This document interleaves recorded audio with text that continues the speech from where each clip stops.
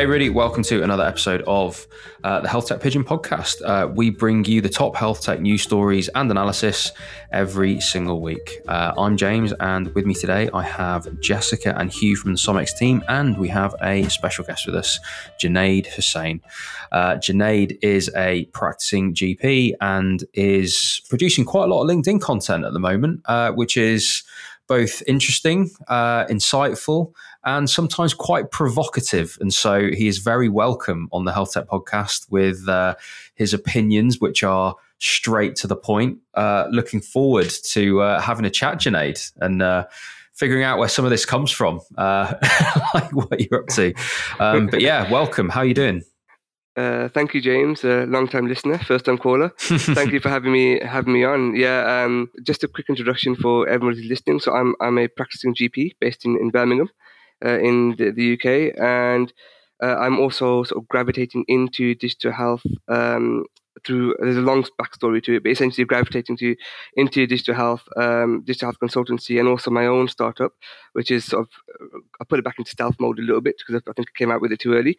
But it's around mental health. But in any case, I have opinions based on the fact that I see things going wrong, and I just wonder why, and I wonder why people don't listen, and why perhaps sometimes, whether it's tech or whether it's other clinicians or whether it's organizations, just don't pay enough attention. So I shout it out on LinkedIn in the sheer hope that someone might listen, and in the even bigger dream that someone might give me some money to even do something with it, which is still a dream. Amazing. It's a noble cause, my friend. I think, yes, anything that we can do to help. What you're talking about really is communication between different groups, and anything that we can do to smooth that over, to make sure that different groups listen to each other, feel heard, feel understood, and actually just increase that understanding between all those different groups. That's how we're going to advance so much of health tech. And there are many ways to skin this cat. And I think you are certainly adopting one strategy on LinkedIn, which is actually just calling out the obvious and actually just saying what you think. And I think fair play to you. You're doing a heck of a job, and it's making a lot of people stand up and take note. So, yeah, looking forward to hearing your opinions on some of this news, man. So let's get into it.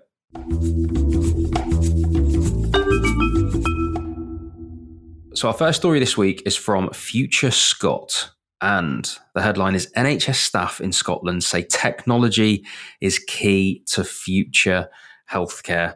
From the land of stating the obvious, perhaps, but with big data and analytics, digital apps and remote monitoring coming top in an innovation survey, that is what NHS staff in Scotland believe. So, Junaid, you've had a read of this. What do you think? Is it from the land of the obvious, or is there something else going on here? I think that leading question that probably gives you the answer.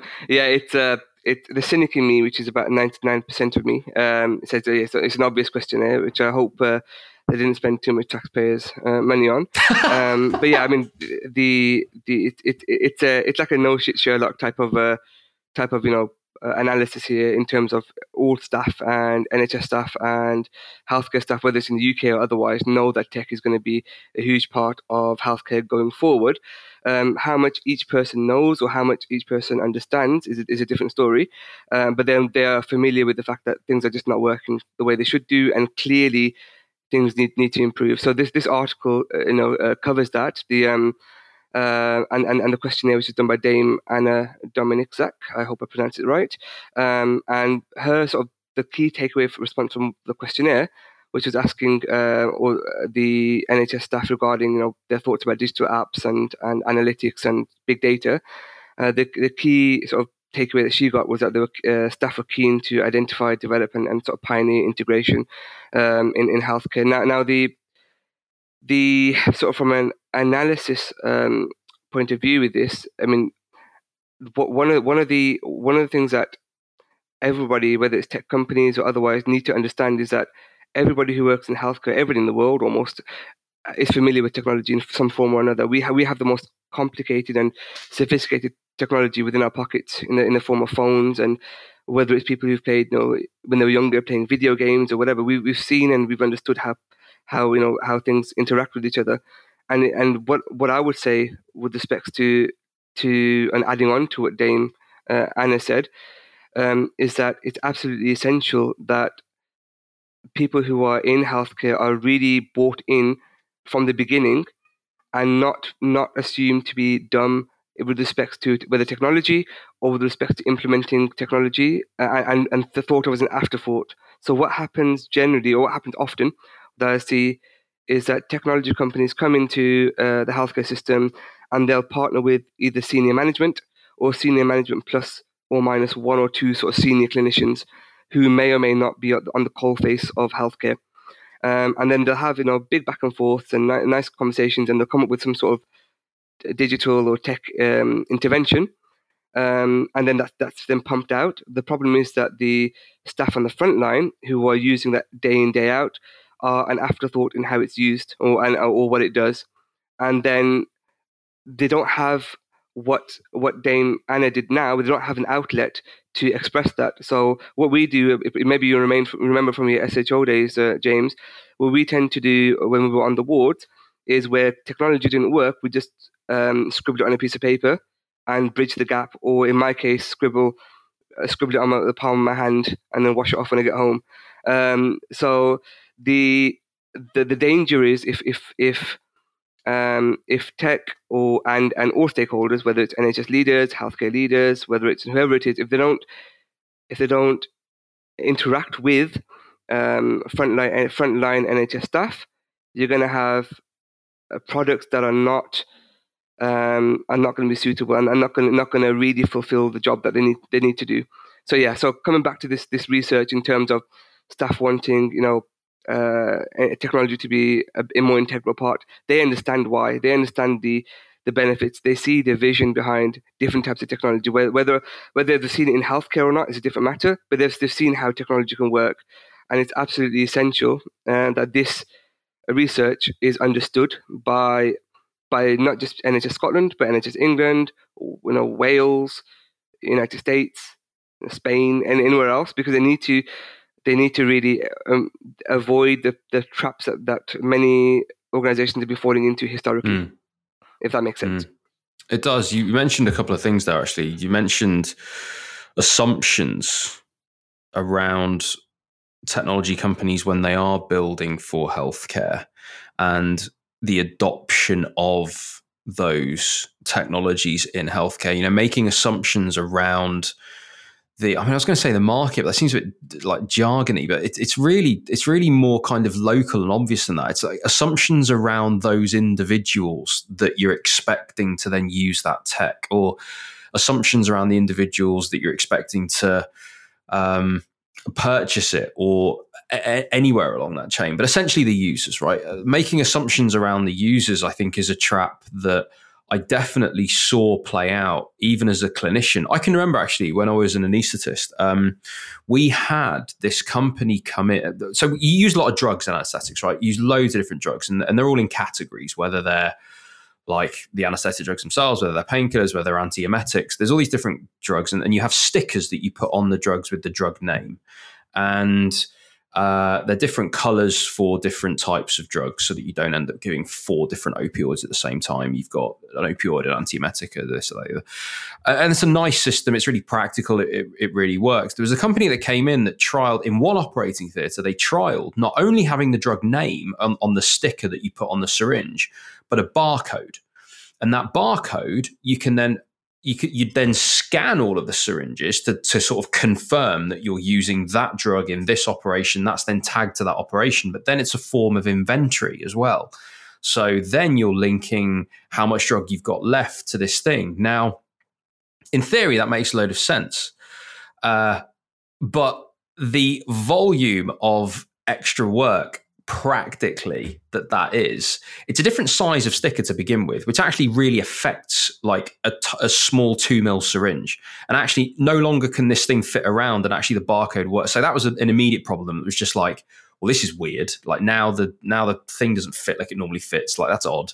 And then now you're expecting a clinician to not only deliver an anesthetic, but to be some sort of like scanner of syringes, and all of a sudden, like, you can see that there was a disconnect, because all they would have needed is one anaesthetist to go into that company and be like, this is a massive waste of time, guys, and let me give you 15 reasons why, like, this is just not happening. But the clinical director of the department, who delivered very few, if any, anesthetics, had convinced himself this was a fantastic idea and was in that theatre himself trying to convince himself that this was fantastic, and then trying to convince other people that it was fantastic. And literally the entire department was just like, you're on something here, mate. Like, this is just an absolute, like, this is ridiculous, like, in terms of the operational difficulty this is now causing us. So I completely understand what you're saying around assumptions, but also the other part of what you said, which is building with the people that you're then moving into. And I think we can talk about this a lot with venture funded startups that are trying to get this massive scale and all this sort of stuff. But ultimately it comes down to this. It comes down to an interaction in one department, in one operating room, and with one clinician. In this example, it comes down to that. And actually, you can make these massive assumptions around what if these barcodes were used in this way, and we've got the scale needed to move to the US, and we did this across hundreds of thousands of operating theatres. And can you imagine the data? Can you imagine the operational efficiencies? Can you imagine that data going back to the hospital and everything that we can do? And the what ifs can just keep going, and it's infinite. But actually, it all hinges off this tiny little interaction, which is actually just the clinician's not going to do it, and the whole of that value up there is now just fallen apart because they've made too many assumptions. Nobody's actually built it with a clinician, and it's so funny that, like, you just see these things playing out, don't you? And I know that's the sort of content you're putting out on LinkedIn right now. This sort of like frustration of like, why is this stuff not thought about? And I feel you, I hear you on it, because like I've been there, and I remember that so vividly in that anesthetic room and in that department, like going through that stuff. One of my recent posts was about the problem that companies, startups have between having a vision versus actually a problem to solve. So the vision is that we want to provide safety in the anesthetic department by making, putting interventions in place that will make anesthetic delivery safer. But they don't look at the actual problem, which is that, what is actually going wrong that's causing you to want to do that, and focusing on that specifically, rather than the more broader picture is we want to make anesthetic safe, or we want to make medicine safe, because that will come later. And unless you're Google or Amazon, you're not going to have the money or the firepower to be able to execute a vision immediately. You need to start off with a problem and to show that you're able to demonstrate that you're solving that problem. So that's why it's so important to connect with, as you said, with clinicians, or not just clinicians, NHS staff who are there using it day in, day out, who literally within seconds can say to you, no point wasting 20 grand, 50 grand, 100 grand, how much more of your venture capital money and time and tears and so on this, when it literally won't work. Tara Humphrey actually put out a really interesting post that was very much in the same vein as this earlier today. And it was focused a little bit further along, I guess, in the journey of product development. It was more around sales, and it was very much focused around primary care. And ultimately what she was saying is exactly as you were, that, when you're coming to talk to, whether it's clinicians, whether it's practices or PCNs, and explaining to them what your product does and the benefits that it can have, if you don't truly understand the context within which those people exist and those problems exist, you're at risk of alienating them. And I think I said to Tara that ultimately it sounds like really all of this comes down to communication and bringing in the right people and communicating with the right people, and also getting the right people to help you communicate in the right way. And part of that is listening. And I think people forget that really crucial step in communication, that actually, in order to communicate and truly understand, you have to listen first, and you have to listen to the right people. And therefore, it's about listening to the people who are experiencing those problems every single day in a very visceral way. And so, yeah, I do think it's really interesting, like seeing Tara's perspective this morning further down, I guess, that journey, as well as hearing from you right from that kind of product development piece. Having that, whether it's clinical input or, as you said, the input of the people using it, NHS teams, right from the very beginning, is so critical to the success of any solution that people are creating. And I think sometimes people get carried away with the fact that they feel like they have this great idea and run with it, and then they do that listening step way too late. I think PCNs or these buyers essentially don't necessarily help themselves either, because they don't again involve don't involve the staff who will actually be using it. So management or clinicians who work in higher structures within a larger hierarchy, they may not necessarily be the ones who are using it, yet they buy it, and then they're in a contract for however many years and stuck with it. And the companies who will produce the product are happy because they've been paid, and essentially they've been validated. They've been told, your product is great. We're taking it off you. And we're gonna spend it. We're going to spend money on it, and we're going to implement it. And so the end user gets stuck with a product that isn't necessarily fit or perfect or good or that useful or as useful as it could be. It might be useful. It might produce, 5% or 10% efficiency saving, but with a slight tweak, it could produce a 20% or 30% efficiency saving.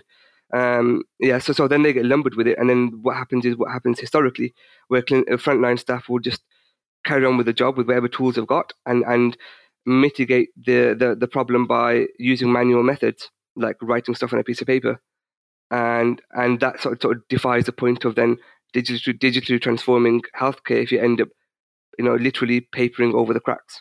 Not an easy problem to solve this. People obviously wanting to do their best and people wanting to make those purchases to make the lives of the staff that work in those sites, those regions easier. But addressing this disconnect between the technology build and the practicality of it being used is just incredibly important. Our next story today sounds familiar, this. Amazon and 3M will use generative AI to ease documentation for healthcare providers. We've heard things similar from Google, from Microsoft, Amazon getting in on the act now too. So late last week, two of the world's most famous companies, Amazon and 3M, have announced this bold partnership aimed at solving one of the most critical pain points for healthcare providers, which is clinical documentation. Amen. And through this partnership, 3M Health Information Systems will partner with AWS to advance its M-Modal Ambient Intelligence service. That sounds cool, doesn't it? Company describes this as a tool which uses conversational artificial intelligence and ambient intelligence to automate clinical documentation, thereby making documentation a byproduct of the patient visit and not a separate burdensome task for the physician. Junaid, you're a physician. How does this sound to you? It sounds wonderful if executed perfectly. What are your thoughts? A big, massive if executed perfectly, I think there. So these 3M, I've got this sort of modal fluency align technology, and they're combining with Amazon, who've got a medical transcribe technology, and they're going to basically, what I understood from it at least, was they're going to try and have technology in such a way that you can have a conversation with your patient, concentrate wholly on them, and the AI or the tool will essentially document or summarize the bulk of the consultation for you, thereby you're not having to stare at your computer. You can focus on the patient. In theory, great, but I think there's a massive number of questions we have with respect to this, a huge amount. When you look at some of these technologies, like Microsoft have combined with Nuance, which is used to be Drag and Dictate. When you look at these sort of, even if you YouTube or Google some of the products, you'll see a standard middle class Americanized voice being transcribed. So if you've got a consultation that has God forbid, someone from Birmingham like me, or a Liverpudlian who has got a strong, instead of a k, so they've got back pain rather than back pain and so on. How on earth are they going to for real life patients? My initial question: how on earth are they going to, take into account all those different nuances? And okay, it's an American-based company, so let's take the Hispanic population. You've got an accent in the United States and so on, and immediately for me, questions around digital equity come into play. So if you've got a middle class, a middle of the road, very well enunciated person speaking to the clinician, or the clinician has the same sort of middle of the road accent, which presumably is going to be the first sort of target, then you're excluding a massive amount of people. What about the people who really need healthcare, who don't have that, who are unable? Unfortunately, I'm sorry, you need to speak more clearly because we can't understand your accent. The robot can't understand it, and therefore Do you know what I mean? And that whole cycle. So we automatically begin to get into the land of digital exclusion unless they figure out a solution for that, which I can't see. Initially, and then when you go further down the line, and let's say even if for sake of argument, even if it does work by some miracle, the question that comes to my mind is, what is the actual problem that they're trying to solve? Because and is the amount of effort they're going to put in and the amount of money they're going to put in gonna, from a business case point of view, really prove relevant for them or doable for them? Because clinicians, we're used to typing. Many clinicians now touch type, and we, and if I'm having to question or guess or be not be 100% sure with the AI that's being recording my documentation, I'm gonna have to go back to the screen, double check whether everything's okay, make sure they haven't written something down wrong, and again it comes back to another point. If the AI misinterprets something, so I mean in the UK, as a relatively young sports clinician, I get called by older patients, often older ladies, say hello chicken, hello duck, hello cock, God forbid. How is that going to be transcribed? So all these sorts of variables are in there. I think it's just too much. I think it's too many. I like the ambition. Yeah, they think the patient's got like Wernicke's encephalopathy or something, or encephalopathy. They think this doctor's a chicken. Oh my God! Do you know what I mean? It's just like, I mean, the incorporating slang, incorporating the way normal people speak or people across the population speak is different to what I've seen of these companies, where they have a very middle of the road accent that enunciates perfectly, and then the AI can pick it up. So I'm just interested to see how they will actually get around these big problems. I find it so interesting that any time we talk about AI, it ultimately comes down to two things that we keep discussing, which is bias in AI and how do we mitigate for that. Otherwise, we're at risk of exacerbating health inequities, and also accuracy. And I think it's certainly listening, as we just talked about, to clinicians, that accuracy piece is really front of mind, because that trust, as we always say, is so important to uptake and usage of any type of solution. And having conversations with the people who are using it to understand that actually what some of those barriers are to its use. And if there is a question over the accuracy for whatever reason, and whether that's because of the bias that is built into the product, then yeah, I don't know. I just feel like we keep coming back to these two topics. And I haven't seen any company or tech team satisfactorily address that, apart from saying it will get better over time. I genuinely just don't know what the answer is here, but I just find it interesting we keep coming back to these topics. And accuracy is so important here with documentation for two reasons. I mean, clinicians document for two reasons. One is because we want to, document the patient journey. And when I look at a patient's notes, I want to see what the other doctor has done. And even when I see what another doctor's done, I won't necessarily agree with what the other doctor's done. We all have different opinions, and I'll review my patient on the basis of my own thoughts, whilst taking into account what the previous clinician has done. So that's one reason why we have documentation. The other is a medical legal reason. So God forbid something happens to the patient, in the worst case they die. Those notes are there to have an accurate understanding of the events that took place. This is why accuracy is so important. And you can't fudge that and say it's going to get better over time. Please use our product so we can get it better. You have to get it right from the beginning. Otherwise there's a trust issue, which comes to my other point regarding this venture is the business case. I'm presuming it's going to cost a hell of a lot of money to be able to make it really usable, where you've got two people talking, a doctor and a patient talking, and the result is that the notes are very accurate, minus some minor errors. Then is there really a business case, and is it really gonna, they use the term revolutionize. I can't see it revolutionizing healthcare. How many? Let's take transcribing for now. Not all clinicians are used automated transcribing. It's outsourced to either a receptionist or secretarial staff or internationally somewhere. So even that's not being fully adopted yet. Never mind this next step that they're trying to put out there. So I think there's a lot of questions around what they're doing.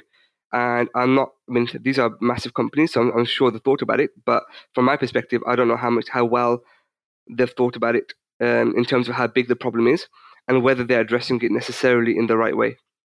I think it's a fascinating point of view, man. And I want to talk about a few things.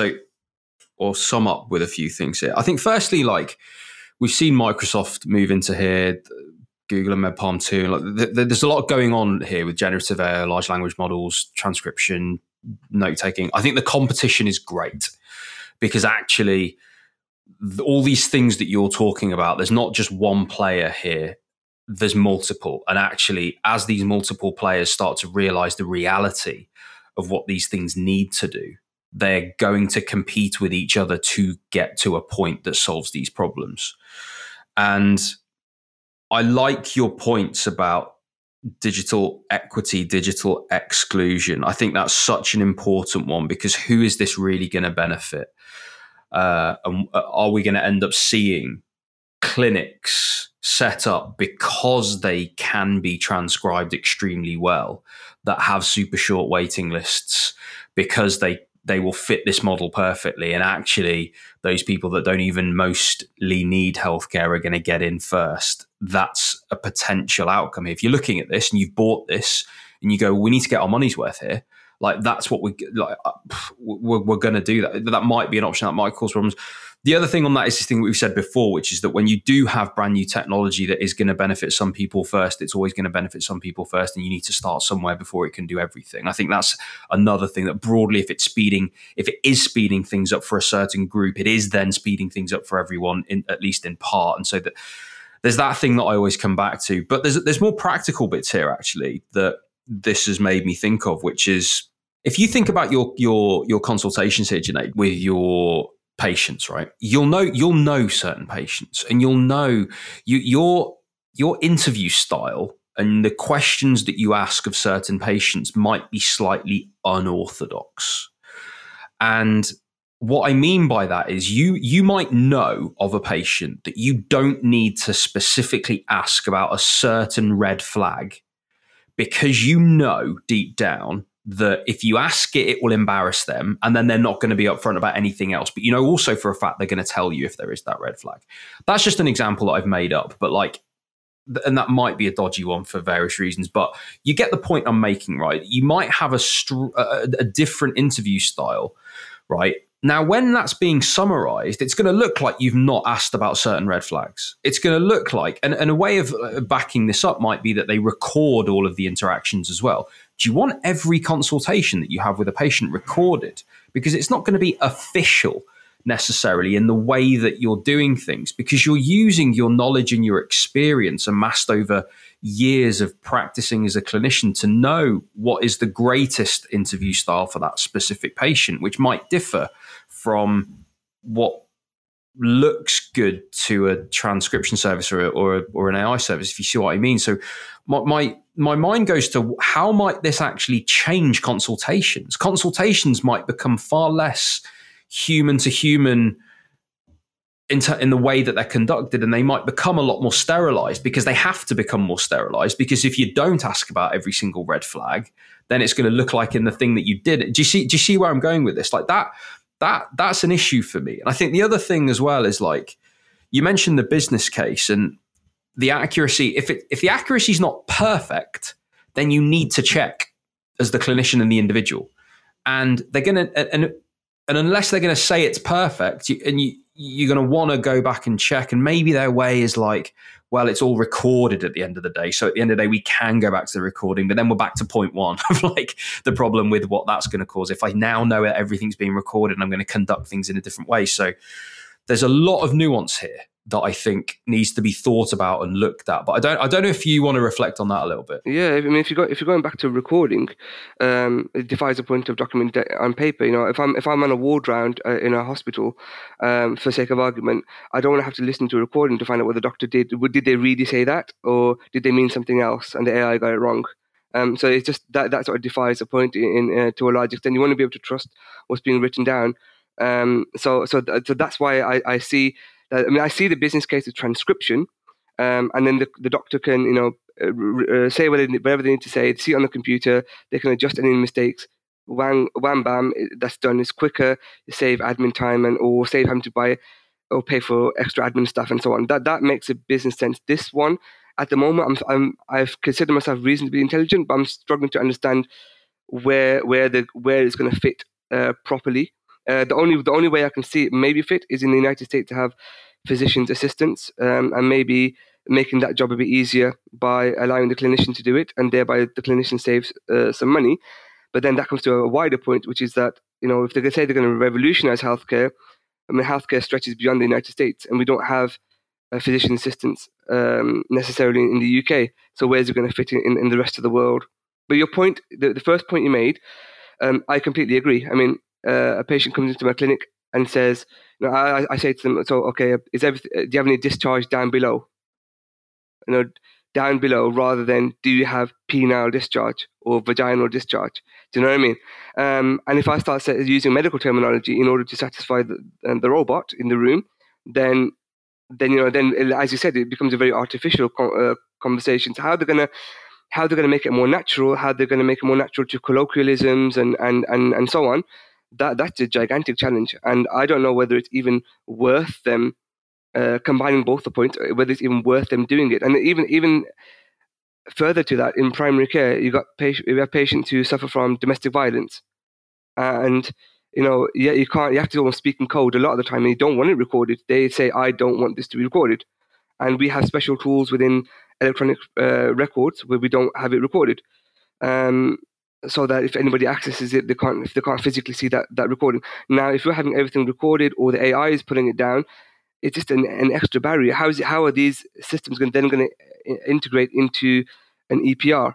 The only game I see that they're possibly trying to do is use this as a tool, seeing themselves as a customer and using this as a tool as part of a later project they might want to do around them creating EPRs and a more holistic service, and they will integrate this into their own system. But I don't see how they're gonna integrate into EMIS or into System 1 or into hospital-based EPRs necessarily, and in a way that's safe and so on. So I'm skeptical.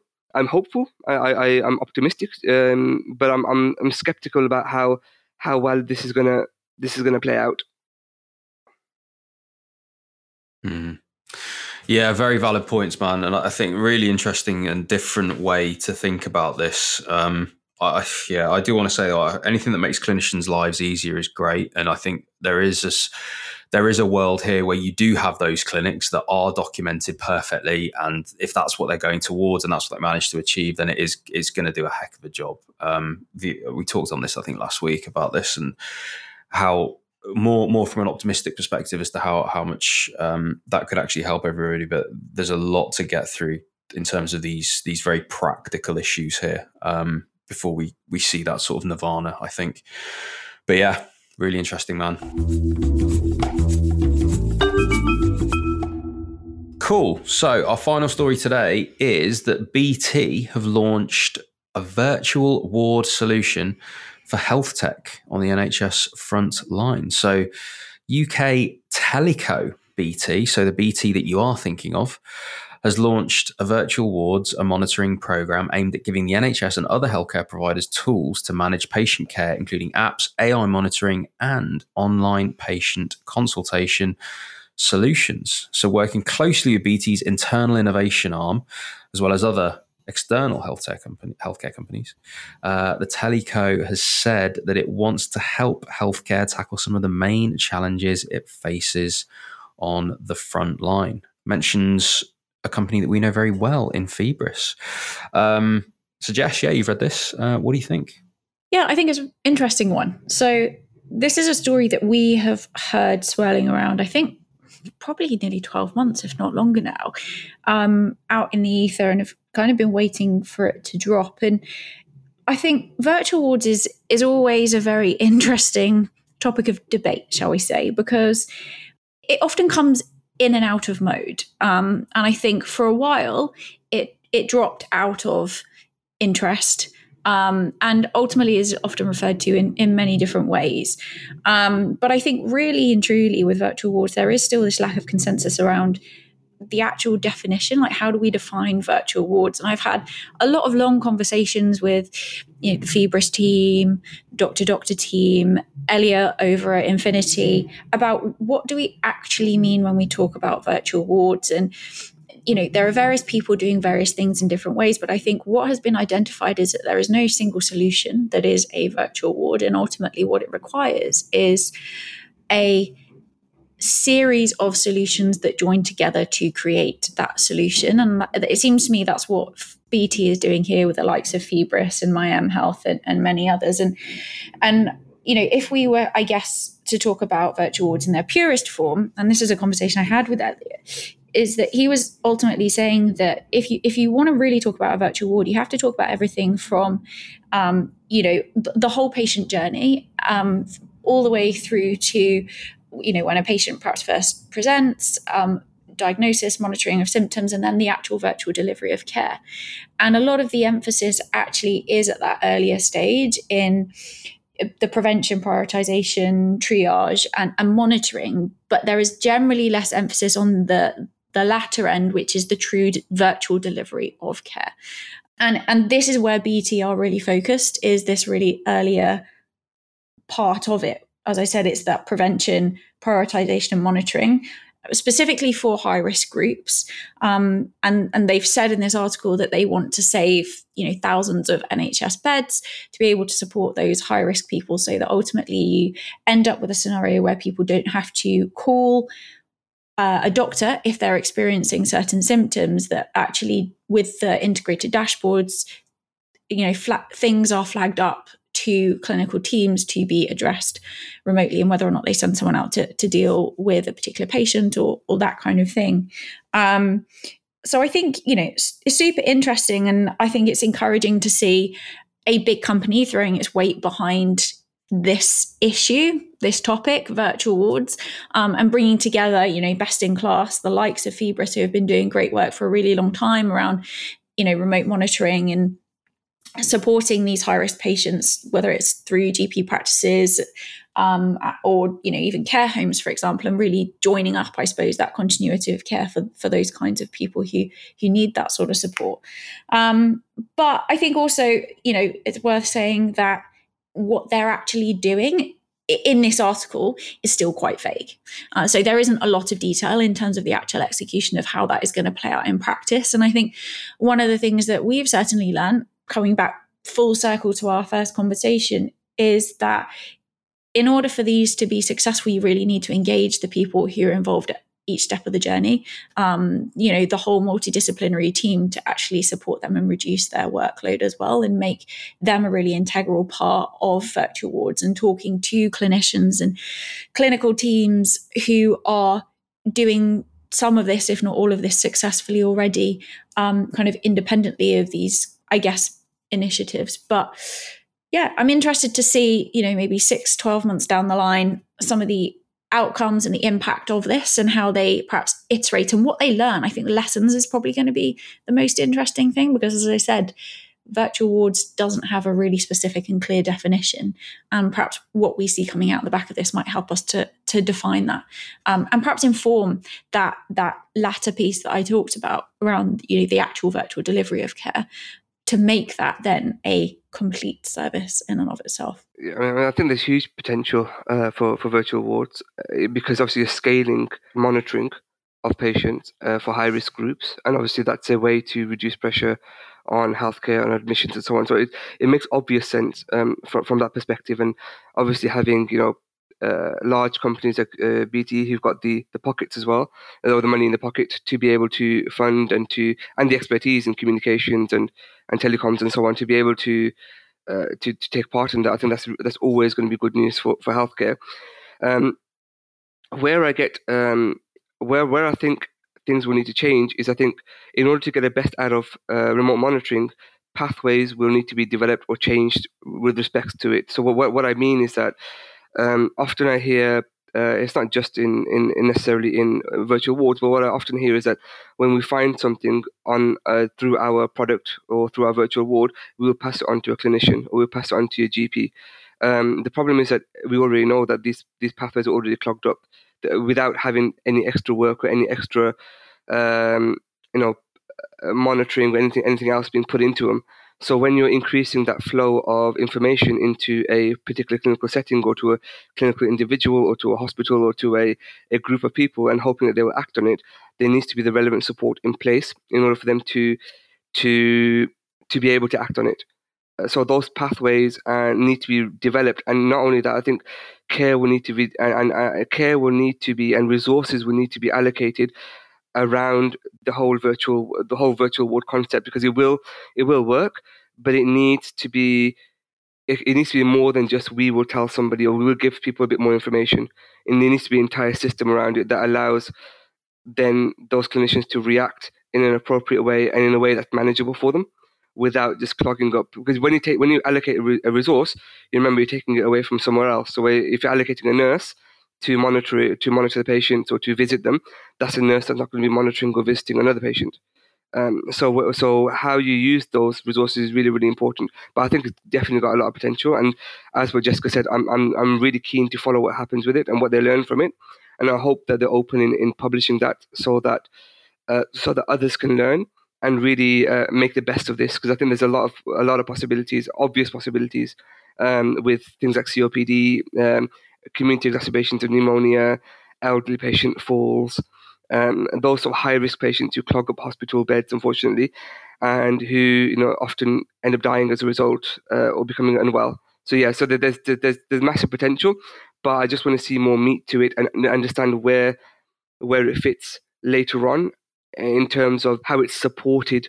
Because it, in my opinion, it'll end up becoming almost like, or it may end up becoming, for good reason, almost like a separate entity in terms of you have primary care, you have secondary care, you have remote monitoring care, and virtual wards, and fine, but they need that support, just like PCNs support, primary care, and you've got whatever support secondary care, you'll need something bespoke to support these remote wards. One of the things that actually I think is also yet to be defined, which you sort of touched on there in terms of resource needed to run these, is as with any solution, any new treatment pathway, there is an inherent, I guess, onboarding burden, like a resource burden. And I think because, maybe we haven't yet truly defined virtual wards and what they are and what they need in terms of what the resource that is needed to really integrate these into the right places in the patient journey and within workflows. I think that is also perhaps one of the challenges that perhaps some initiative like this can really help iron out and help us to understand, so that when we're starting to implement these at scale, that is taken into consideration. Because I think so often, it's very easy to look at, the health economics or the economic arguments and the cost savings that perhaps, or resource savings, are associated with a certain solution, but that has failed to take into consideration actually what is required to get it set up and get it running and get the staff trained on it and figure out exactly where it should go. I guess, along that journey. So I think that'll be interesting to kind of see how that pans out and whether or not they're actually able to define that. It definitely sounds like clarity is required. And I think these types of projects where we're actually seeing companies come together from the digital health side, from, behemoths like BT, getting involved and, as you say, throwing their weight into this and actually working towards something. I think everyone here is really excited to see what happens there. And I think the closer that we can get to genuine impact, Junaid, your concerns around structure aside, I think the learning that we can do from this and moving us to a model that works as a result will be a positive. And so, looking forward to seeing what happens there. Thanks, everybody. That has been the Health Tech News for this week. If you want to grab the links to any of those stories, you can head to healthtechpigeon.com. You can subscribe to the newsletter there. Junaid, thank you so much for coming on. It's been an absolute pleasure, mate. Before we let you go, is there anything that you've got coming up that you want to mention? Any bits and bobs that you're up to that you want to tell our audience about? So I've got my website for consultancy work around, if you want to do digital health, that will be launching in a few weeks' time. But you can contact me on LinkedIn if discuss some of the things that I've mentioned and where I can help startups and digital health companies. I've got my own mental health startup in the background as well. And that's something that I'll be looking to mention more on LinkedIn as I go forward. But all I can say is, anybody interested in alternative views around digital health, please just connect with me on LinkedIn, and even if you agree or disagree with me or my methods, just link with me, connect with me, and express your views. And the more opinions we get out there, and we'll more be able to flesh out some of the nitty-gritty things and make things better for everybody, which is including the patients primarily, which is what we're all here for anyway. You know what? Debate is great, and we never get anywhere if everyone just all agrees with each other. So thank you for being a platform for that and providing points of view that we need to hear. Absolutely. Junaid, it's been a pleasure. Jess, Hugh, thanks for joining me. I will see and hear from all of you listeners next week.